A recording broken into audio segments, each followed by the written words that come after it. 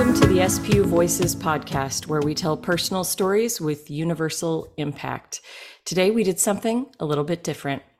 We love our famous last question where we ask our guests, from your unique perspective, if you could have everyone in Seattle do something differently when they wake up tomorrow that's going to make the world a better place, what would you have us all do? And I can tell you that every answer I receive gives me a little bit of surprise and definitely something to consider when I wake up the next morning. So let's take a minute and listen to some of our favorite answers from this last year. Enjoy. Allie Roth, supporting foster families with her company With Love. Gosh, this is such a good one. I would say find an organization that you are passionate about and either donate your time or your finances. So whatever that is, so whether it be animals or whether it be elderly or whatever it is, because I think what that does is it creates a place of more connectedness, but also empathy. And I think if we were more connected and had more empathy, I think that the world would be a better place. Tim Hanstead, CEO of the Chandler Foundation and Nobel Prize nominee for his co-creation of Landesa. Faith expressing itself in love, and that means love for the other, and the other are people who are different than us, and that is different by nationality, race, gender, sexual orientation. All of those things are we have to lean into those, and we have to lean into those heavily, and we have to be on the right side of history on all of those too. And the church hasn't always been on the right side of history, which is shameful. And sometimes I think we need to think more about, are we going to be on the right side of history? Are we going to allow our faith to express itself in love? I think that means expanding inclusivity. That certainly was the message of Jesus. I think that's why he criticized the religious leaders and ultimately got himself in trouble, was the inclusivity that he was that was core to his message. Chantal Vinton, teacher and coach. I'm constantly, I wouldn't say concerned, but hoping and wanting for us to be aware of, I would say for me, it would have been like the generational curse, right? So like getting in touch with our young people, because they are the future of our country. And what we give them is what they're going to give back to their kids. Mm-hmm. And so the conversation that we just had was to be able to plug into our young people or into each other in general, and actually ask questions that you want to know the answer to. Have conversations that you are actually listening to instead of just hearing, so that you can actually be, sometimes things happen where we had a whole conversation and I wasn't listening and I was just hearing you. And I missed that important piece that could have helped that person. And so I would say for people in the Seattle area is to reach out and engage the young people in communities, give them opportunities to get to know you, give yourself opportunities to get to know them and teach them how to engage one another. And those things will become fruitful, like in how they give back to their communities, how they give back to their school, how they give back to their parents. I think those things will all pay themselves forward 10 times. Jeff Van Duzer, former provost and dean of the School of Business at SPU. Okay, so it's a little cheesy to sort of say, follow Jesus. So I'll set that aside, but that would actually probably be a very good thing for us. I mean, boy, there's a lot of brokenness. I guess maybe I would start by asking us as a broader community, when we encounter someone else, I think it would be helpful if we could start with the assumption that they are trying to do good, and that they are fundamentally interested in things that are right and good, and that we may disagree violently with them, and they may turn out to be grossly misinformed, but they're not fundamentally out to do evil.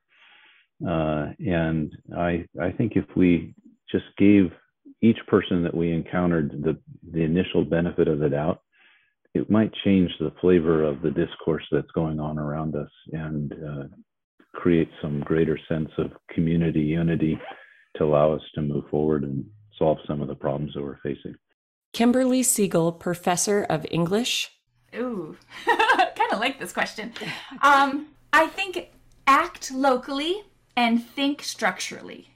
I think that this idea of acting locally so that, 1 out of 5 kids in our state are hungry. And we can do something about that, and we need to do something about that. Or the longest war in U.S. history. In Seattle, we need to go to the airport to bring in recent immigrants from Afghanistan to Seattle. That's acting locally. But at the same time, we need to think structurally about changing structures that are, why aren't people getting enough food? And that shouldn't just be a private matter. That should be a restructuring of policy. So that combination of ethical action and listening to others in our home city, which even the academy, sometimes we get into what some critics have called sort of academic silos without listening to the grassroots movements around us and the voices around us as we act.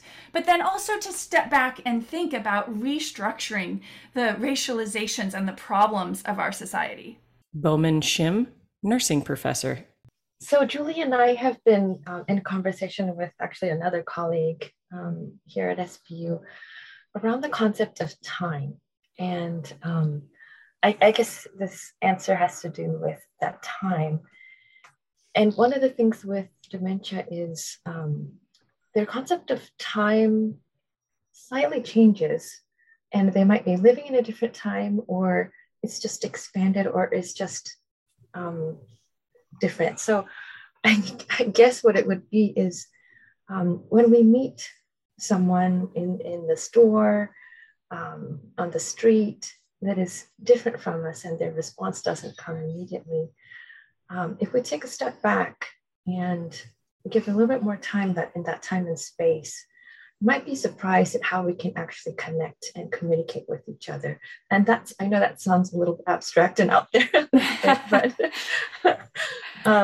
but in our relationship with when, if we hear the diagnosis dementia, sometimes we just don't know how to talk to the other person, or we're unsure. And so we might halt, but just give yourself and the other person time, and you might be very pleasantly surprised. Julie Pustai, nursing professor. I don't want to be too redundant here, but that is really what I was thinking as well. The kindness also can come from the recognition of how unique we are as people. And, it's within all of us to categorize people. It's just easier and faster to figure you out if I can put you in categories. But taking the time to extend kindness to an individual, as best you can, knowing that all of our lives has a uniqueness. Not everybody comes to it from the place I come to it with. So seeking to know the individual and seeking, even for someone fiddling with their wallet to try to find the right card or the right whatever money to give, and you're waiting impatiently, that individual has a life story. And so kindness and treating people with the understanding that they live in a certain life situation that may be different than ours, but it is worth understanding. Chris Barron, filmmaker. Oh, be kind. Do something kind to some stranger. Rick Newell, mentor and volunteer. One for certain is that if all of Seattle placed their faith in Jesus Christ, not just Seattle would change, but the whole world would change. And I don't mean the Jesus that I'm sure that your listeners are a spectrum of faith journeys, but I don't mean the Jesus that you might have learned in church or through the TV or YouTube or wherever, but the genuine, in Matthew, Mark, Luke, and John, the four Gospels, what Jesus teaches is world changing. Not just Seattle would change, the world would change. Yeah. If 700,000 people gave their lives to Jesus, love your neighbor, love your enemy. That idea alone is earth shaking. It really is. To genuinely love the people that are considered your enemy. He says to rejoice with those who rejoice and mourn with those who mourn. And even my friends, even if my friends have something a little bad happen to them, some part of my heart is glad that they're not going forward. There's something sick about that.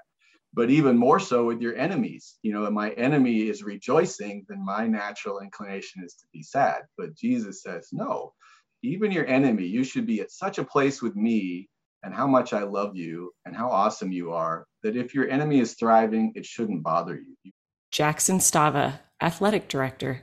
Certainly there's part of me, I could make a funny response and say that everyone should just come to one of our games and that would make the world a better place. And certainly it may, right? And I would encourage anyone in the greater Seattle area to take advantage of that and to come. But I think if I were to say what would make the greater city of Seattle a better place, or this region a better place if everyone did one thing, the thing that I really believe is that answer is I think people need to slow down. People need to see the process for what it is. It kind of goes back to what we just talked about. We, in athletics, we talk a lot about the process, right? There is a process of recruiting, and there's a process of teams coming together. There's a process of growth, and that process, that journey, as I mentioned before, that is where the richness happens. That's where we see the fulfillment of so much of what God is calling us to. That's where we see how we can bring the kingdom of God into this world as we engage with people. That's where you see the personal growth. It is not just the end result. And, Seattle is awesome with the industry and the tech and the opportunities, but it also is a fast place. It is rapid. It is always ever changing. And, I think that this area for sure, the students that we work with, but everyone, finding a way to enjoy the ride, trust the process, slow down, whatever phrase you want to use, but understand, that journey and slow journeys are oftentimes the ones where the most growth and transformation happens. I think that would help us a ton, and come to our games. Well, I hope you found these answers inspiring and uplifting. And if I may, I'll answer the question myself. If everyone in Seattle woke up tomorrow and did one thing differently, I would have them compliment a friend every day in a thoughtful way. That's my answer. If you have an answer, let us know. Email us, alumni@spu.edu. Have a great day.